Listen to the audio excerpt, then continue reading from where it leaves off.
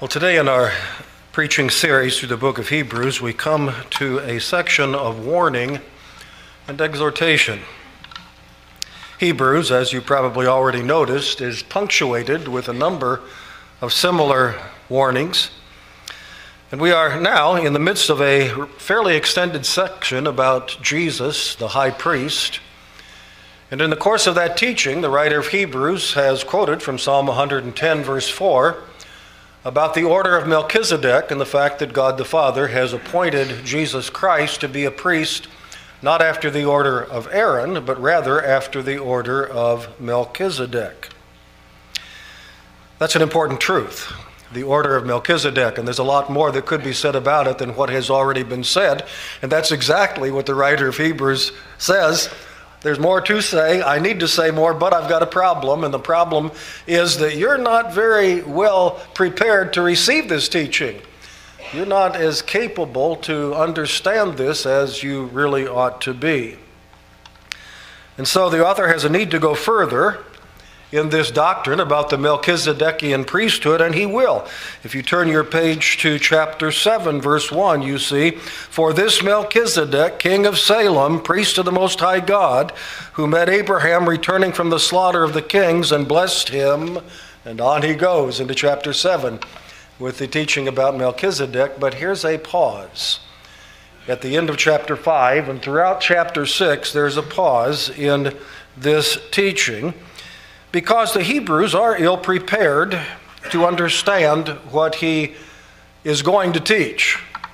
They need to deal with their weak spiritual condition before he can go on and before they can profit from what else he has to say to them. And so to be better able to understand what is coming, the writer of Hebrews stops and talks about spiritual retrogression. And he says that's what's happened to you. Spiritual retrogression. We see the condition described in verse 11. We see the condition manifested in verses 12 and 13. And we see this condition remedied, or how it may be remedied, in verse 14. The condition described in verse 11. "Of whom," speaking of Melchizedek, "of whom we have much to say and hard to explain, since you have become dull of hearing." Here's a doctrinal opportunity to explain more about the significance of Melchizedek, a very mysterious Old Testament figure that all of us are curious about and wish we knew more about, and yet probably there is more about him in the Bible than we have uncovered, because you have to dig it out. It's found in the book of Hebrews. You have to be willing to roll up your mental sleeves, as it were, and to find out what the Bible tells us. Because the doctrine that involves Melchizedek is a doctrine involving some difficulty. And the difficulty is not because the writer has difficulty expressing himself. The difficulty is because of the reader's immaturity and sluggishness in receiving and understanding spiritual truth. And so there is a doctrinal opportunity set before us, before them, the readers of that day, and before us in our day. But there is this reality of receptive difficulty. You have become dull of hearing. The word dull in the Greek literally means no push. It could be translated slow. It could be translated sluggish. You're not pushing. You're not able to push. You're not willing to push. You're not pushing yourself to grasp a hold of these truths. You have become dull in your reception of God's word, receptive difficulty. They are impaired in their ability to receive strong doctrinal teaching. Not necessarily totally deaf. He's not saying that about them. But he is saying you are partially impaired. You can hear some, but you miss a lot. You can get a little bit, but you miss a whole lot more that you ought to be receiving. Receptive difficulty. And he also describes this as not only receptional difficulty, but spiritual regression. You have become dull of hearing. Not you remain dull of hearing, but you have become dull of hearing. In other words, you used to be able to understand more than you do now. You used to be able to receive solid truth to a greater level than you do now. But something has happened. There has been a regression or a retrogression. I wasn't sure which of those two words to use, so pulling my handy Webster's dictionary off the shelf, I looked up the definition of these two words. Regression, a trend toward a lower or less perfect state. You regress when you tend toward a lower or less perfect state. In the context here, when you tend toward less ability to understand God's truth than you had before. That's regression. Retrogression, similar to it, a return to a former level of development. And that's really what he's describing here. You used to be able to. This is not just a trend away from, but it's really a change in your condition. It is a return to a former level of development, or we might say to a former level of underdevelopment. Like what you had when you were first saved and weren't able to understand God's word to any great extent, but you rose above that as you progressed on your Christian journey, but now for some reason you have slid backwards again in your ability to understand God's truth. There has been a retrogression. You previously enjoyed a better level of spiritual understanding and ability to understand than you have now. You have regressed to a lower level of receptive ability. Question: could that have happened to any of us who are here today? Clearly it could. Question: has that happened to you? And undoubtedly there are some here today of which this is a very apt description. But we move now from the condition described in verse 11 to the condition manifested in verses 12 and 13. And this answers the question, how did the writer know that they weren't able to receive this truth or were going to have difficulty doing it? Basically what he's saying to them is, I give you this warning so that you will work harder at what I'm going to say next, so that you won't just let it kind of float by you, but you will gird up the loins of your mind and apply yourself to this teaching. He seems to be saying you can get it if you'll work at it, but if you keep drifting like most of you are right now, you won't get it. So I'm issuing this exhortation, this rebuke, this warning, so that you will understand the need to lay hold on this truth, to wrestle with this truth, to grapple with this truth, to grasp hold of the truth that I'm going to deliver to you about the order of Melchizedek. And how did the writer know that they had regressed? Well, there are two telltale issues, two telltale symptoms that he mentions, one in verse 12 and one in verse 13. And the manifestation of this retrogressive condition is manifested, first of all, in their difficulty in talking about biblical truth, verse 12, and secondly, in their preference for a light spiritual diet, verse 13. First of all, the difficulty which they had in talking about biblical truth, verse 12. For though by this time you ought to be teachers, you need someone to teach you again the first principles of the oracles of God. And you have come to need milk and not solid food. Again, the implication, there was a time when you could handle some solid food, but you have left that condition and have now come to need milk only, without any mixture of solid food. Now, healthy adults in the physical world can benefit from a measure of milk. So there's some debate about that. I read somewhere recently that there are some people who are saying adults shouldn't be taking milk. Well, I beg to differ with you. But anyway, I'm not a biologist and I'm not a doctor. But just from general observation and experience, I think we all know as adults, we can enjoy milk, benefit from milk, but if that's all we are taking in, we are in trouble. That's for babies to take in milk only because that's all they can take in.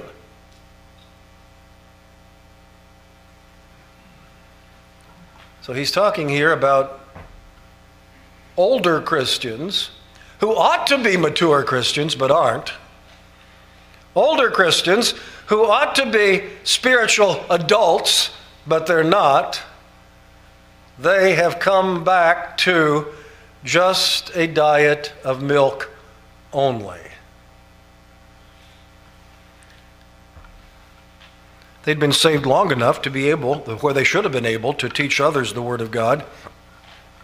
What he calls here the first principles of the oracles of God. He's, again with the underlying Greek, he's literally saying the ABCs of God's Word. You've been saved long enough to be able to teach others the elementary truths, the basic truths, the foundational truths, the ABCs of God's Word, the first things that you had to learn as a new Christian.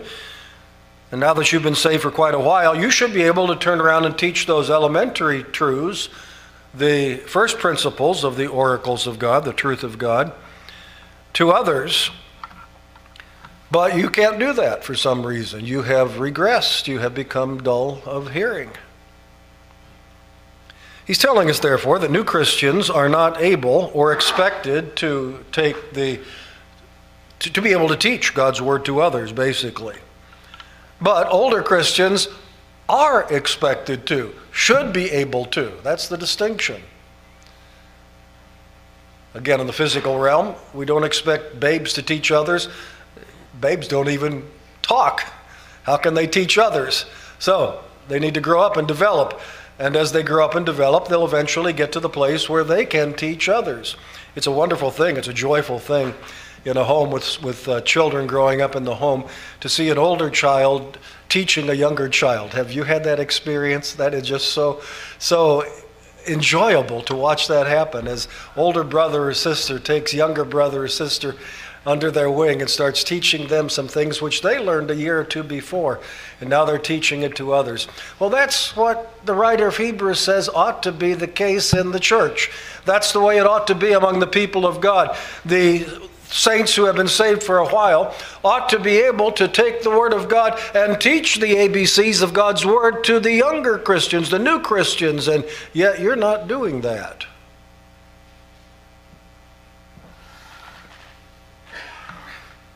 New Christians, of course, are not expected to be able to teach the Word of God. Caution. New converts should not be thrust into public ministry simply because of their personality, their popularity, because they're a movie star, a sports star, or whatever, as that so often happens. And again, just an evidence that we've lost sight of the Word of God. And we think that the way to get people saved is to make Christianity popular, to make it attractive, to tell people that some person that is mired has become a Christian, and therefore that's going to make people want to become Christians. How childish are you in your understanding of God's Word? That's not the way it happens. And the Bible clearly tells us that we shouldn't be thrusting new Christians out on the stage of public ministry. They don't know the Word of God well enough to do that yet. They're still learning the ABCs. They're not ready to teach anybody else. But older Christians should be talking about the Word of God to others. Maybe not deep theology, but at least the rudimentary principles of the oracles of God, the first things, the ABCs of God's Word. But when you see people who can't seem to find any place or occasion or comfort or ability to talk about the Word of God to others, what have you got? you have got a baby Christian no matter how long they've been saved. They may have been saved for 20 or 30 years, but if they can't talk about the Word of God, they are still a baby Christian.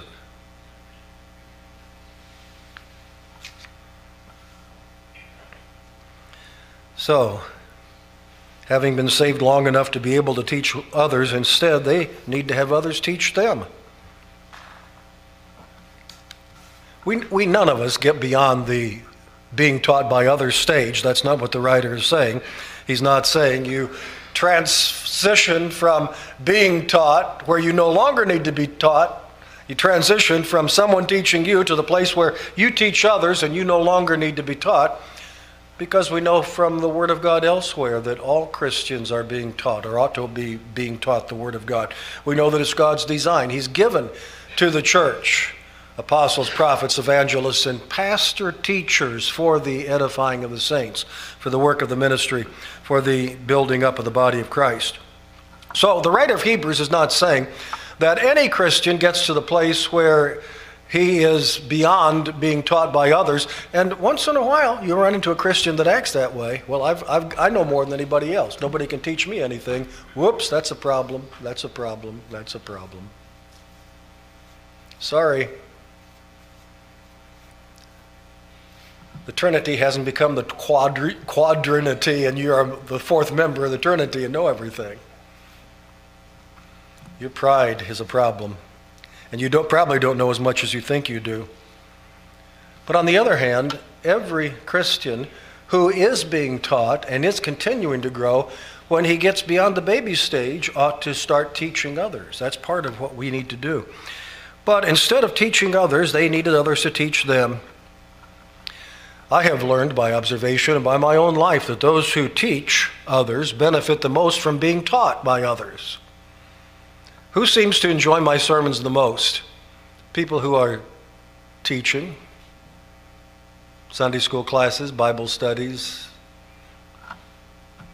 They really like it. And some of you say, you're a baby Christian and you're not teaching others. If you were, you'd be hungry to learn more and appreciative of what you are learning. Those who teach benefit most from instruction, but this implication here is very clear. Every Christian, when he gets beyond the baby stage, can have, ought to have, will find opportunities to teach others, someone else. Every Christian who's not a baby ought to be teaching others. You say, well, nobody's asked me to teach a class. I didn't say teach a class, I said teach others. You can teach people in your family. Parents teach their children, right? Grandparents can teach their grandchildren, right? We can teach in our families, both immediate and extended. We have opportunities in family gatherings, and we need to look for opportunities to teach the Word of God, the elements, the ABCs of God's Word to others. And to friends and to neighbors in the neighborhood where God has placed you. Do you think God put you where you're living just by accident, or do you think He had a purpose there? Did He think He wanted a witness in that place? Are you a light to shine in that place? Well, is your light shining? Who are you talking to about the Word of God?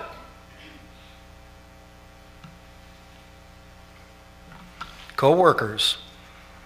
You think it's simply happenstance that you work where you work, or do you think a sovereign God has put you there for a purpose? Well, of course He has. And so take advantage to talk to the people around you about the ABCs of Christianity. Talk about the Word of God. And of course, there are many opportunities to teach at church. Children's classes and other classes and other ways to teach the Word of God in connection with the ministry of the church. The church ought to be a teaching machine. The church ought to have scores and scores and scores of people who are all teaching God's Word at some level, in some place, in some way to some people.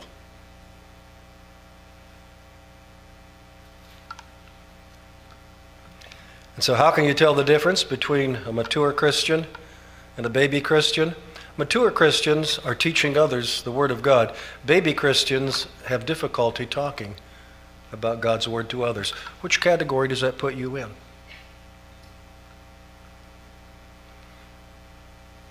I warned you, this is an exhortational section. This means I'm going to step on some toes.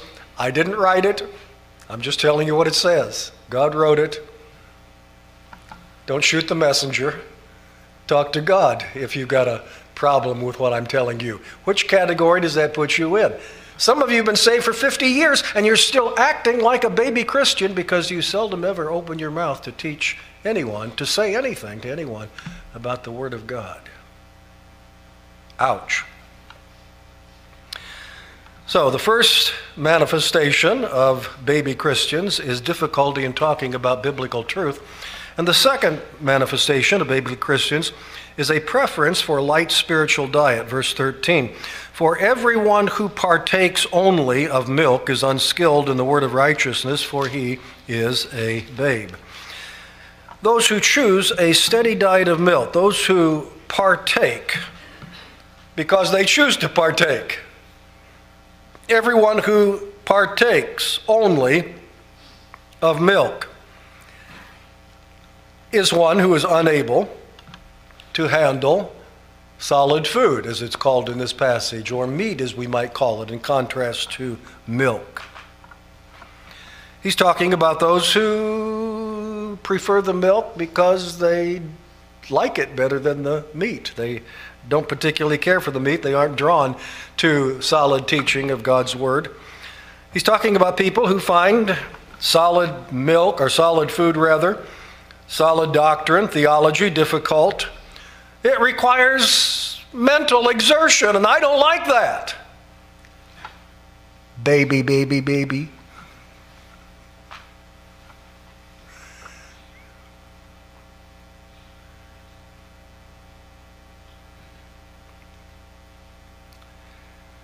You can no more digest meat than a baby can digest a steak.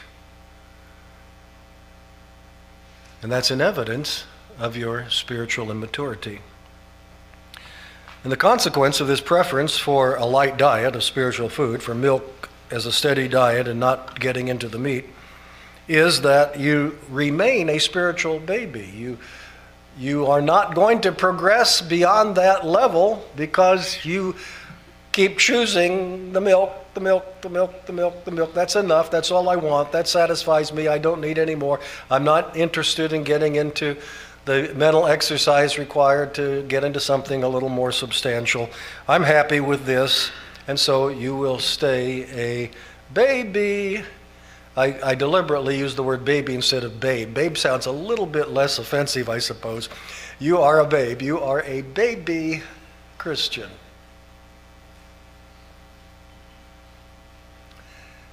And so the condition of babyhood is manifested by difficulty in talking about biblical truth and preference for a light spiritual diet. And then number 3, how is this condition remedied? And verse 14 tells us about that. Verse 14 says, but solid food belongs to those who are of full age, that is, those who by reason of use have their senses exercised to discern both good and evil. I have called what I'm going to say from verse 14 the 4 D's of spiritual growth. Desire, discipline, discernment, and dedication. The 4 D's of spiritual growth. First of all, desire. Those who desire solid food, because that belongs to those who are of a full age, and those who want to become mature realize that this is the only way for it to happen. And therefore, if you desire to become a mature Christian, then you desire solid food. Your desire for greater maturity will give you a desire for the solid food of God's Word. But of course, you need to ask God to help you with that. You realize that understanding the more difficult areas of God's Word requires the help of God's Spirit. And so it's not just simply because you are willing to work at it that you are going to automatically arrive at and a better understanding. It's because you are willing to work at it in concert with your dependence upon, your reliance upon the Spirit of God, that you are continually asking to help you with this. But it is because you are determined to grow in your ability to comprehend God's Word that you will be able to grow. Desire. Number 2, discipline. By reason of use, have their senses exercised. Ooh, there's a interesting word. Exercise. Exercise. To grow in your ability to handle God's Word takes practice. Anything you do in life that you want to improve in, you have to practice at it. You have to improve. You have to use whatever ability you have at this point, and you've got to use that ability to greater develop that ability to a higher level. That's the way it's done. It takes discipline. It takes exercise. You have to be willing to do what you ought to do if you want to grow in that area, not what you feel like doing. Whatever it may be. To get better at sports, at a particular sport, you're going to have to get out there and practice. You can't just waltz out on the basketball court without ever having any practice and become the star player on the team. You're going to have to discipline yourself. You're going to have to work hard at it. Or whatever it may be, music, playing an instrument, or whatever it is, you're going to have to be willing to discipline yourself, to work hard at it, even when you don't necessarily feel like working hard at it, to exercise in order to achieve. You must not refuse to involve yourself in something just because you don't feel like it, because it is difficult. When it comes to the Word of God, yes, some things are difficult. How are you going to grow in your ability to understand the difficult things? You're going to have to discipline yourself, whatever that means. You're going to have to discipline yourself to a time of daily Bible reading. You're going to have to discipline yourself to be in church on a regular basis. You're going to have to discipline yourself to read books that will help you to understand God's Word. All of that takes discipline. It doesn't happen by accident, but this is what is necessary for you to grow from babyhood into maturity in the handling of God's Word. Desire, discipline, and number 3, discernment. To discern, we read, those who have their senses exercised to discern both good and evil. To discern both good and evil. To have a proper understanding of what is truly good and a proper understanding of what is truly bad. To understand what is truly good, according to God's estimate, which is the only one that really matters. And to understand what is truly bad, what is evil, according to God's estimate, again, the only one that truly matters. We live in a world that doesn't know what's right and what's wrong, what's good, what's evil. It's all been turned upside down during my lifetime. It seemed like society used to understand that certain things were wrong, were evil, were bad, and would not be helpful to society. They would be harmful, and other things would be good. But neglecting the Word of God long enough in our society, things have been turned entirely upside down. So that which the Bible calls the most abominable evil is promoted, and anyone who dares to speak up is evil because you dared to question this practice that God says is evil. That's where we are. You know that. I read about a minister in one of the Scandinavian countries that is going to court, has been to court, had a partial victory, but still has to go to court on the issue of whether reading the Scripture is a violation of law against discrimination. That's what it's come to. You say, well, they wouldn't do that in America. Don't be too sure. I don't know what's going to happen in the passing of time. Because the world doesn't know what's good and doesn't know what's evil. Why not? Because the Word of God is neglected. Where do you find out what is truly good and what is truly evil? Only by an understanding of the Bible. And so to be able to discern what is good and evil, what is right and wrong, what is truly good, you have to understand God's Word. And therefore, when you understand God's Word, you will be able to relinquish what is inferior, unhelpful, and detrimental, and to embrace what is truly good and helpful. And discernment grows with a growing understanding of God's Word, and a growing understanding of God's Word contributes to greater discernment. It's a cycle. One feeds the other. The more you know of God's Word, the better you can discern what is right and wrong and good and evil and better and best. And the more you grow in your ability to distinguish these things, the better you can understand the Word of God. Now, babies have very little discernment. A baby will put almost anything into its mouth. You have to watch a baby carefully to make sure it doesn't put things in its mouth that are very harmful to it. You have to watch baby Christians pretty carefully because they're going to take in things that are detrimental to them and not even know what they're doing. But there are an awful lot of Christians in this world, awful lot of them in America. Nobody's watching them. Nobody's helping them. Nobody's shepherding them. Nobody's guarding them in regard to what they're putting into their spiritual mouth that is harmful to them.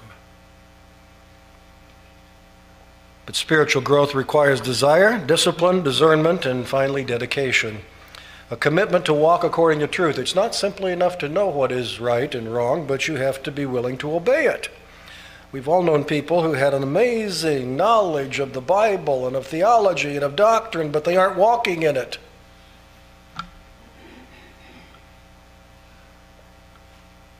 You've got to dedicate yourself to applying it to your life.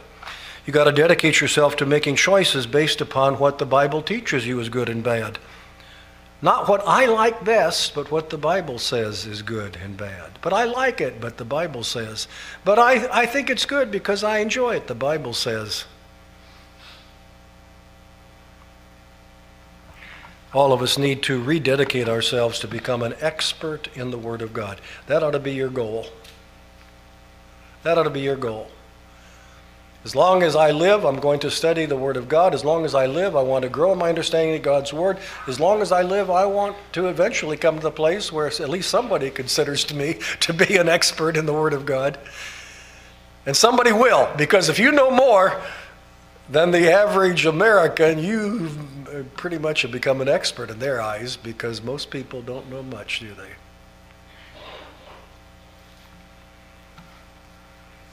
Now, I have a lot of lessons I want to draw from this passage, and I want to get into that now. Lesson number one, and the one that is most obvious from the passage, the most obvious application, is the danger of spiritual retrogression. And what this passage teaches us is we can't stand still spiritually. If we're not growing, if we're not progressing, if we're not moving forward, we are regressing, even if we don't realize it. You cannot remain at the comfortable level. You cannot get to the place where you say, well, I've got to a place in my Christianity, the kind of Christianity that I'm comfortable with, I'm just going to stay here and enjoy it for the rest of my life. If you're not growing, you are regressing.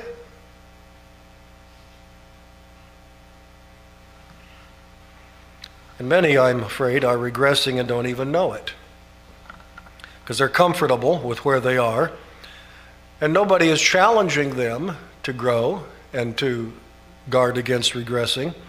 They have chosen to place themselves among other Christians who are just like they are, comfortable with a sorry, low level of Christian knowledge, and that's where they're going to stay because that's where they've chosen to be. Is that you? The danger of spiritual retrogression. Which brings me, secondly, to mention the need for word-centered churches to challenge you and to help you grow, to keep you from regressing. That's what is needed, word-centered churches. Which brings me, third, to talk about the reason why there are so many entertainment-style churches in America instead of word-centered churches. And it's because they offer what so many Christians prefer. Milk only.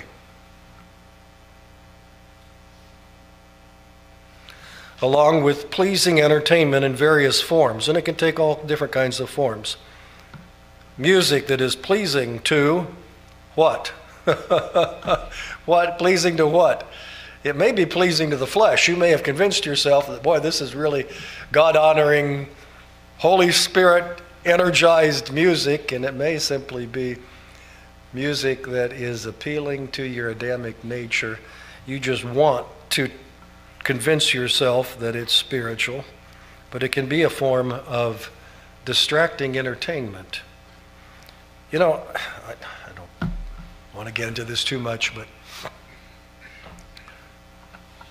I can remember years ago when somebody made me aware of a particular radio station. I won't name which one, but it's a whole network of them across the country. You probably know what I'm talking about. Said, that's what an awful lot of people are listening to, a lot of Christians are listening to. Well, I tuned it in so I could know what it was like. I had great difficulty understanding the words of anything that was being sung or said. But if I couldn't tell what the words are, for the life of me, I don't know how I would tell that from just a plain old rock station. The music sounded exactly the same.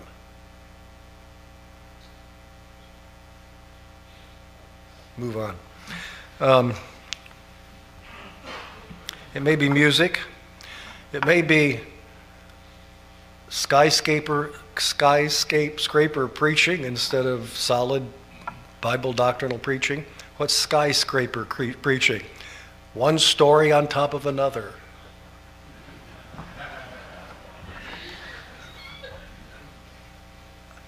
You know what I mean. Now that's fun, isn't it? That's entertaining. I was blessed by the Lord and by the wisdom of my parents to be in a Christian school from 7th grade upward, and we had outstanding chapel speakers 4 days a week. Well, I say outstanding, I mean all kinds, all varieties. And that was nice to be able to be exposed to a whole variety. And I can tell you what I liked the best when I was in 7th and 8th grade and maybe 9th grade. I liked those ones who told the jokes and told the stories. I did, and nearly everybody else liked them too. They were the most popular. But as I grew and matured, I began to appreciate, I still enjoyed the entertainment. You know, it's fun to go to chapel and hear a lot of jokes and stories. But I began to develop a taste for those who were actually expounding the Bible. Imagine that. How strange is that? It shouldn't be strange at all to people who are growing and maturing. How else are you going to grow and mature? Skyscraper preaching isn't going to get the job done. I remember when I was in college and I was ministering in a church about 80 miles from where I lived, went down on weekends and was involved there. And at some distance, some drive from that town, there was held a huge crusade in a big sports arena, and some of the people from that church went. The preacher, who is now dead, has been for a long time, and I can't, for the life of me, I can't tell you his name, but I can tell you what he was known as. He was called the Chaplain of Bourbon Street. Do any of you know who that is? The Chaplain of Bourbon Street. And these people went, and they came back and talked about how wonderful it was, and they actually brought me back a vinyl record. That's before cassette tapes. That was way, way back. A vinyl record that you put on your record player and listen to a man speaking. And I listened to that, and I laughed, and I enjoyed that entertainment. But there was precious little Bible there anywhere. But it packed people in by the tens of thousands to hear this religious entertainment. This guy who was really good at that. He was really good at what he did. I think he was well named, the Chaplain of Bourbon Street. He was more Bourbon Street than he was chaplain. He fit in real well with the entertainment industry. We need to talk quickly about the difficulty of distinguishing between baby Christians and unsaved people. That's part of the problem here. The writer of Hebrews is talking to people he assumes are Christians, though baby Christians, but as you get into chapter 6, he also raises the possibility of some people who are very much like Christians but really aren't saved at all. Hard to distinguish. Hard to distinguish between baby Christians and unconverted professing Christians. But both are a reality. What does that person have? Religion? External religion or salvation? What do you have? Religion or salvation? It's pretty important to distinguish. And a fifth lesson we learn from this is the need to push yourself. If you're going to grow, if you're going to get a better understanding of God's Word, you're going to have to get into the Word. You're going to have to work at it. You're going to have to discipline yourself. And you're going to have to find other people that you will talk to about the Word of God. It might just be a friend that you can have one-on-one conversations with, somebody else who enjoys talking about the Word of God. Get together with somebody who wants to talk about the Word of God and talk about the Word of God. That will help you a great deal. And this, too, don't get so busy with church activities that you miss a steady diet of God's Word. I've seen people who've been in church faithfully for years, but they're always in the nursery. They're always in a Sunday school class. They're always in a children's church. They're always around on the periphery. They're never sitting and absorbing the Word of God. And so decade after decade goes by and they hardly grow a bit. They're still immature Christians. They can teach a little bit on the ABC level, but they're not going to grow because they're not getting fed.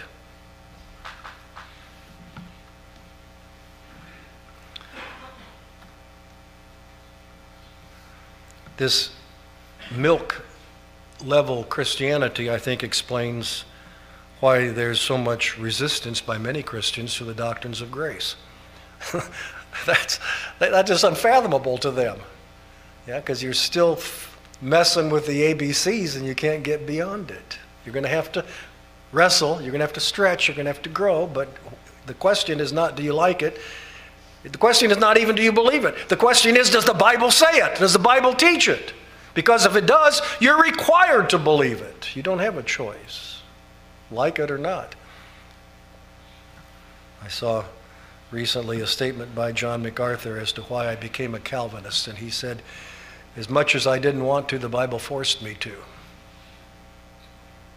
Well, he got out of the milk into the meat, didn't he? That's what happened to me too. As much as I didn't want to, the Bible forced me to. If I'm going to believe the Bible, I've got to believe what it says about election and the sovereignty of God and salvation and these weightier doctrines in God's Word.